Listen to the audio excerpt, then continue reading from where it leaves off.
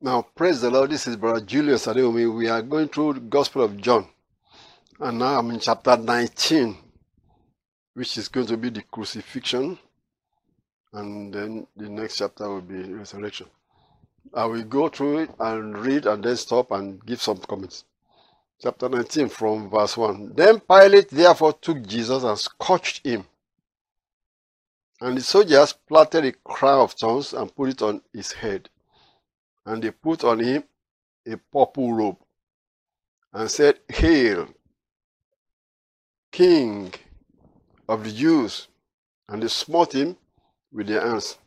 Now you have to say all of this torment and persecution and flogging, it is for a purpose. God planned that should be how it should be done. It was bruised for our iniquities. It was wounded for our transgressions. Isaiah prophesied it, that the chastisement of our peace was for him. So you wonder, somebody that was condemned to die, why do they have to flog him first? You say, it's because God has ordained that this is how it will be. That's why he said in the book of Isaiah chapter 53, he was wounded for our transgression, he was bruised for our iniquities. The chastisement of our peace was for him, and by his stripes, we are healed. So there was a purpose for that God has ordained. This is for a purpose. But because sin has to be dealt with, the repercussion of sickness, diseases and sickness also have to be dealt with, have to be paid. It's like a ransom for our soul. That was what was prophesied and ordained according to what God has already planned.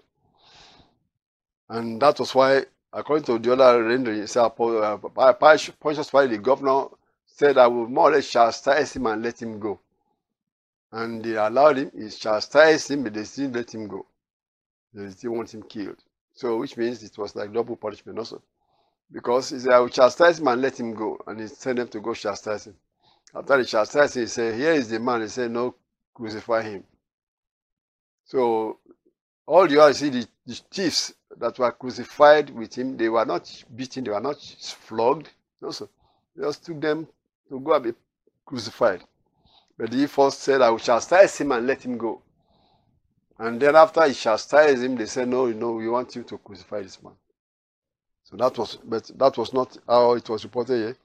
This was how Apostle John reported it. Verse 4. Pilate therefore went forth again and said unto them, Behold, I bring him forth to you, that ye may know that I find no fault in him. Then came Jesus forth, wearing the crown of thorns and the purple robe. And Pilate said unto them, Behold the man. When the chief priests therefore and officers saw him, they cried out, saying, Crucify him, crucify him. Pilate said unto them, Take ye him and crucify him, for I find no fault in him. The Jews answered him, We have a law, and by our law he ought to die, because he made himself the Son of God. See, they are talking about blasphemy. Verse 8. When Pilate therefore heard that saying, he was the more afraid, and went again into the judgment hall and said unto Jesus, Whence art thou? Where do you come from? But Jesus gave him no answer. Then said Pilate unto him, Speakest thou not unto me? Knowest thou not that I have power to crucify thee, and have power to release thee? And Jesus addressed that. Jesus answered, Thou couldst have no power at all against me, except it were given thee from above. Therefore, he that delivered me unto thee has the greater sin. From thenceforth Pilate sought to release him. But the Jews cried out, saying, If thou let this man go, thou art not Caesar's friend. Whosoever maketh himself a king speaketh against Caesar. Now they are making it ready to go and accuse the governor to the higher authority, Caesar, the king in Rome, that if you let this man go, you you are yourself against Caesar, because Caesar is the king of the world. And anybody make to himself a king is speaking against Caesar. So that is going to terrify Pilate, who was a politician. He does not want to be in trouble with his boss in Rome. When Pilate therefore heard that say, he brought Jesus forth and sat down in the judgment seat in a place that is called the pavement, but in the Hebrew tongue, Gabbatha. So now he was saying, he was like, say, what am I going to, what am I getting from this man of Galilee? He wanted to just send him out the way they wanted him to be sentenced. And it was the preparation of the Passover, and about the 6th hour. The 6th hour is 12 noon. Excuse me.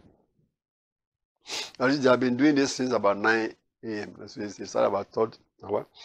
By the 6th hour, 12 noon, the governor said, let him just do what he wants to do. And it was the preparation of this Passover, and about the 6th hour. The preparation of the Passover, people believe that was Friday during the day, because the Passover normally starts Friday night till Saturday night, evening and morning. So Passover will start around 6 p.m. on Friday, and then till 6 p.m. on Saturday. That's their Sabbath. Their Sabbath starts from 6 p.m. on Saturday. So any preparation they have to do quickly is morning till about 6 p.m. They have to wrap it up on a Friday. So he said the preparation of the Passover. And about the 6th hour, which is 12 noon, he said unto the Jews, behold your king! But they cried out, away with him, crucify him. Pilate said unto them, shall I crucify your king? The chief priests answered, we have no king but Caesar. Right? They just sealed their doom. Verse 16, then delivered he him therefore unto them to be crucified. And they took Jesus and led him away. And he, bearing his cross, went forth into a place called the place of a skull, which is called in the Hebrew Golgotha, where they crucified him, and 2 others with him, on either side one, and Jesus in the midst. Verse 19. So you can see that was, they brought the thieves that were, these people are already guilty. They just said, let's just crucify all of them together. But so these were not flogged. They just took them for crucifixion. But this idea of first flogging, the logical was because it was ordination. It was ordained that he should be first flogged, for his stripes is to heal us, according to the prophecy in the book of Isaiah. Isaiah chapter 53. So now, verse 9 said, the Pilate wrote a title and put it on the cross. And the writing was, Jesus of Nazareth, the King of the Jews. This title then read many of the Jews, for the place where Jesus was crucified was nigh to the city. And it was written in Hebrew and Greek and Latin. Now let's see this same report in Luke about the title that was written on the cross. Because Apostle John put those details here for a purpose. Because that's where the Jews saw that they didn't like what was put as a title. They said it's like saying the Roman Empire, kill your king. So they want to say, well, no, don't say he's our king. Say he's the king. So that they want to say they want claiming to be the king. And they want the governor to change that title. They say, no, I'm not going to change that. He's now putting his foot down. You guys have been kicking me around, pushing me here, and I'm not going to be, I'm the governor here. But see, let's see whether Luke said the same thing about that title. Maybe he didn't write anything about what they wrote. That was Luke chapter 23. Yeah, he wrote that the superscription also was written over him in letters of Greek and Latin and Hebrew. That's verse 38. This is the King of the Jews. That's all he read. He didn't say any follow-up. He didn't write about any follow-up to that statement that he was the King of the Jews. But Apostle John, excuse me, but Apostle John detailed that response of the Jews, the rulers of the Jews, about this title. Verse 20 of the Gospel of John chapter 19. See, then this title was read read many of the Jews, for the place where Jesus was crucified was nigh to the city. It was written in Hebrew, Greek, and Latin. Then said the chief priests of the Jews to Pilate, write not the king of the Jews, but that he said, I am king of the Jews. And Pilate answered and said, what I have written, I have written. Now Pilate is now ready to put his foot down. They have kicked him around and said, you must kill this man for us. And he said, he doesn't do anything wrong. No, you must kill him for us. Okay, now he agreed with them. Now he said, well, you can't put, he's the king of the Jews. Well, I've written that, that's all.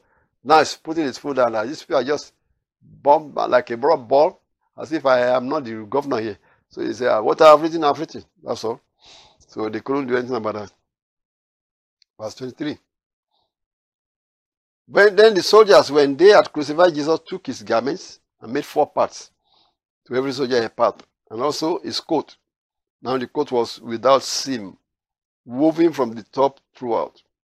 They said therefore among themselves, let us not rend it, but cast lots for it, whose it shall be, that the scripture might be fulfilled. This Apostle John writing that the scripture might be fulfilled, which said, they parted my raiment among them, and for my virtue they did cast lots.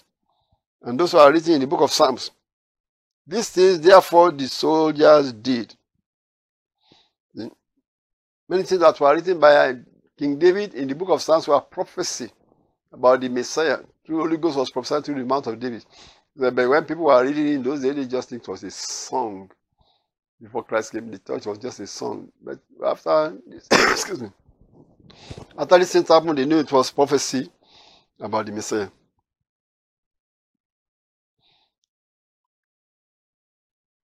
So these things, therefore, the soldiers did. Verse 25.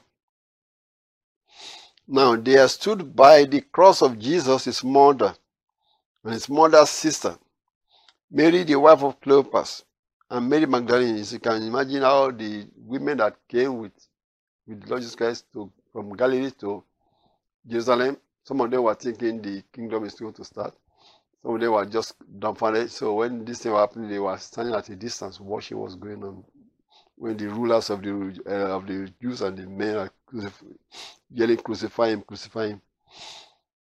Verse 26. Now after he has been crucified, some of the women moved closer to mourn next to the mother was there. To mourn next to the crucifixion, next to the cross where these people were being crucified. That would be so sad also. Verse 26. When Jesus therefore saw his mother and the disciples standing by whom he loved, he said unto his mother, woman, behold thy son. Then said he to the disciple, behold thy mother.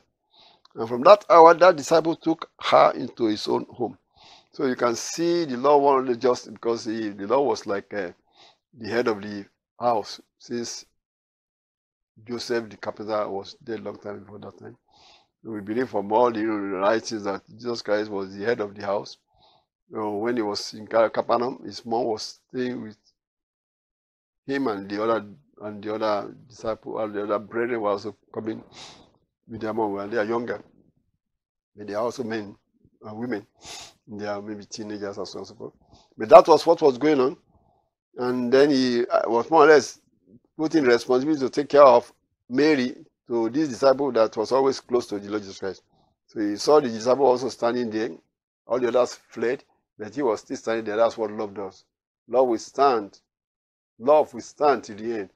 And he wants us to love one another, to stand to the end, not deny and forsaken. That disciple that Jesus Christ loved was standing there. Not just trying to see the end. The others will be at a distance, looking at this because they are afraid they are going to be arrested too. So, but this man that was, we believe it was the Apostle John, that was the brother that he said Jesus Christ loved. He was standing there, and then Jesus Christ was able to see him from the cross and said to him, behold your mother, I will take care of my mom, because so to speak what he said. And then that disciple went and took Mary to his own home, like his mom. After this, Jesus, knowing that all things were now accomplished, verse 28, that the scripture might be fulfilled, said, I thirst. Now there was set a vessel full of vinegar, and they filled a sponge with vinegar. Satan, the Lord, they cast out and went to the people in the name of Jesus Christ.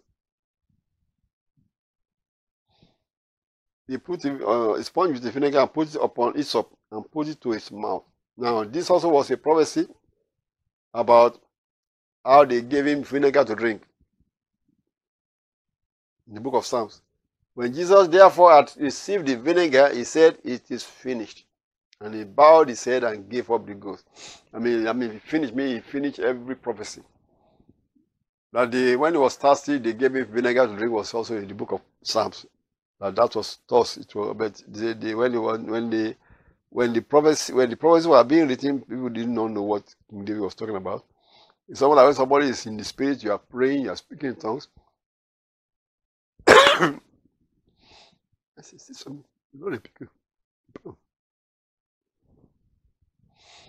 Like I said, when you are praying and speaking in tongues, sometimes the Holy Ghost will be speaking some things that is prophecy. And you may not know what it's all about, but the Holy Ghost knows.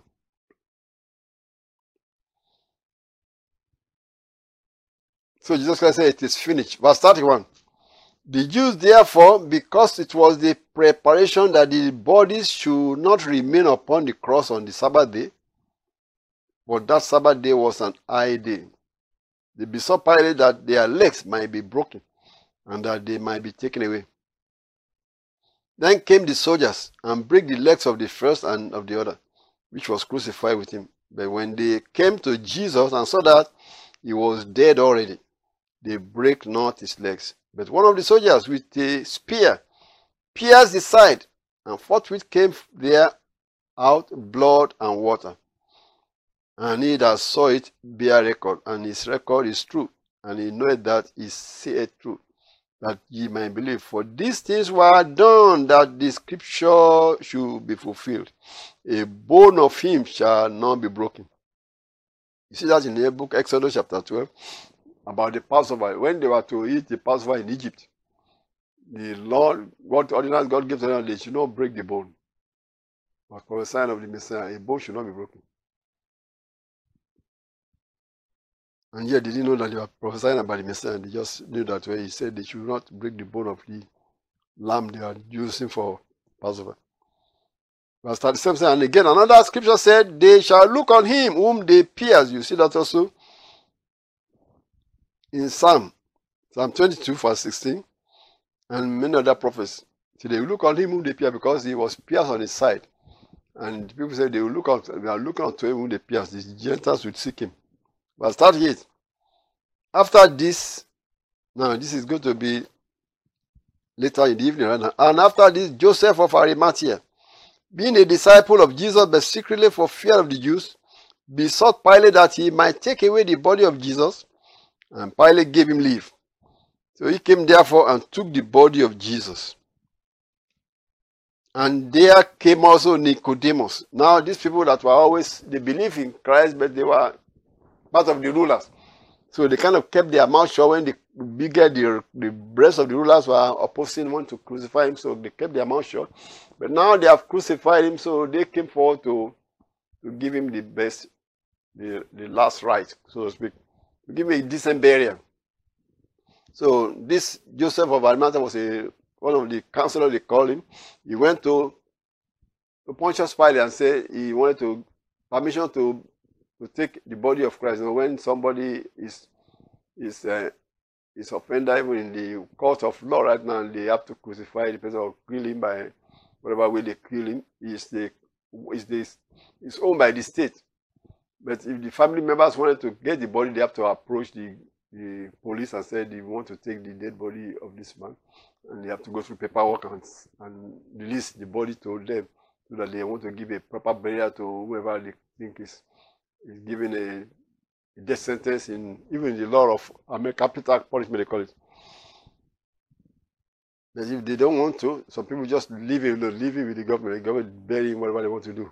Some people did that also because they were angry with how everything went. So, but this Joseph of Arimathea went and got permission to take the body of Christ and give a proper burial, a decent burial, and the governor let him go. And then Nicodemus also, who was also one of the chief rulers who believed secretly, he was one that came by night to Jesus Christ to ask questions. When Christ told that you must be born again, Nicodemus, anyone that's going to enter the kingdom of God must be born again. And that transpired. Then he also came, bringing some spices, so that they can give him a quick burial.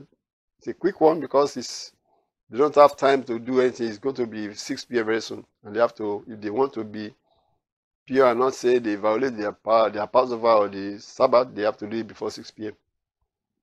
So, and there came also Nicodemus, verse 39, which at the first came to Jesus by night, and brought a mixture of myrrh and aloe, about 100 pound weight. That's a lot, 100 pound. And they normally will wrap that around the body. So if the body is like 150 pounds and you add another 100 pound weight around it and wrap it up, that'll be heavy, 250, not so. Because it's about 100 pound weight. Verse 4 said, then took they the body of Jesus and wound it in linen cloths with the spices, as the manner of the Jews is to bury. Verse 41. Now in the place where he was crucified, there was a garden, and in the garden a new sepulchre, wherein was never man yet laid. Maybe a rich man has already cut off a sepulchre for himself, that when he died, he's going to be buried there, in that garden. So there was a garden there, and most of the rich people will prepare that for themselves. Waiting for the time. People assume that maybe it was actually Joseph of Arimathea that owned the place. You don't know. He just said there was a garden there because these people that are reporting this are younger. So if Joseph of Arimathea was an older person, only him and his family know that he is one of this place. But when they did this, he knew that the sepulchre is handy, and he would prefer to just put the body of Jesus Christ there. And that happened in the days many times where somebody said, they bury someone. Say when he died, they wanted him to be buried next to that man.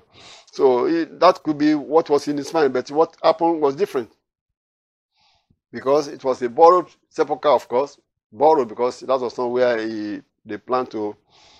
That was why when he goes to chapter 20, people were thinking maybe they moved his body.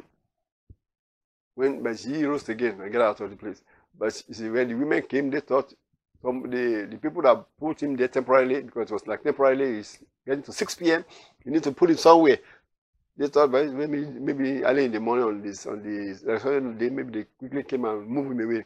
So that's why Mary Magdalene in the next chapter was saying, if you know, tell me where you move him to, we will carry him. But what was happening was dramatic, new, different to what they were expecting. So they took the body of Jesus and did the winding of the linen and spice. Verse 40. Verse 41 says, now in the place where he was crucified, there was a garden, and in the garden a new sepulchre, wherein was never man yet laid. That's why I say it was somebody's sepulchre that he has created for himself, waiting for the right time for him to use it when he dies. Verse 42, there laid they Jesus, therefore, because of the Jews' preparation day, for the sepulchre was nigh at hand. That's the end of chapter 19. And that will be the end of this sermon I will be recording today. And I believe God is giving us some insight, because all of these things were prophesied before Christ came, that this is how it will be. He was just fulfilling it. That he will be flogged, he was wounded for our transgression, he was bruised for our iniquities. The chastisement of our peace was upon him, and by his stripes was in Isaiah chapter 53. But see, the people didn't understand the scriptures. And nobody will have understood until the Holy Ghost came, and in the New Testament, when the church was founded, the Holy Ghost was revealed. Christ said, the Spirit of God will come, he will show to you all, he will lead you to all truth, and bring to mind what I have taught you. That's it. The Holy Ghost is one that's making us to even understand all these things that were reported. That's why in this New Testament, we were able to explain it, that it was talking about Christ. And the Lord Jesus Christ started teaching the apostles and the disciples from the scriptures. You remember when he resurrected, you follow, and you see that in chapter 20 and so on. In the book of Luke also, he made some disciples, they were discussing it and said, oh gee, you guys don't know the scriptures. It was explained to them. And then for those 40 days, the Lord was explaining to them all that had been written concerning him, that they didn't know. They thought singing. It was just a song by David. And many times that the prophecies, that the small prophet said, that he was pointing to them, that they were talking about him, the Messiah. So he has to open their understanding. And that was why the church was able to understand this better than the Jews of that generation, or the Jews even up to now that didn't want to accept Christ. They thought it was just we are explaining to fit our own doctrine. No, it was the prophecy. God that was the author of those prophecies. He's the only one that can tell you what he meant. The Holy Ghost that authored the prophecy for Isaiah, through Zechariah, through the King of King David in the Psalms. He's the only one that can tell you what he meant. They thought these people are just writing poetry. Even the eunuch of Ethiopia was reading the Isaiah the prophet, and he said, who is he talking about? Is he talking about himself or some other man? Because it looked like he is describing the life of somebody here that was punished for some things. So he said, who is he talking about? And then evangelist Philip told him that he's talking about the Messiah, and the Messiah has come and fulfilled this, and he told him about Jesus. And that's enough of them believe and say, baptize me right now, I'm one of you. See? Those that have humble heart, God will reveal this to them. But those who wanted to be proud and think they know better than God, or their religion is better than your religion, they will be proud and they will go to hell if they don't repent. And God is asking us to humble ourselves. He says, he that seeketh findeth, he that humbleth himself shall be exalted. So that is one of the reasons why we suggest for people to humble in themselves. Search the scripture. Christ told them, search the scriptures. In them is what you say you have eternal life. They are speaking of me. They are speaking of the Lord Jesus Christ. They say only the Holy Ghost can reveal to the heart. So I pray that the Holy Spirit has revealed some of this to us, and I will reveal to you guys that are hearing, that you may know that Jesus Christ is the way, the truth, and the life. No man comes unto the Father but by him, the Lord Jesus Christ. Thank you. God bless you. We'll continue this chapter 20, which is now the resurrection, in the next broadcast. God bless you.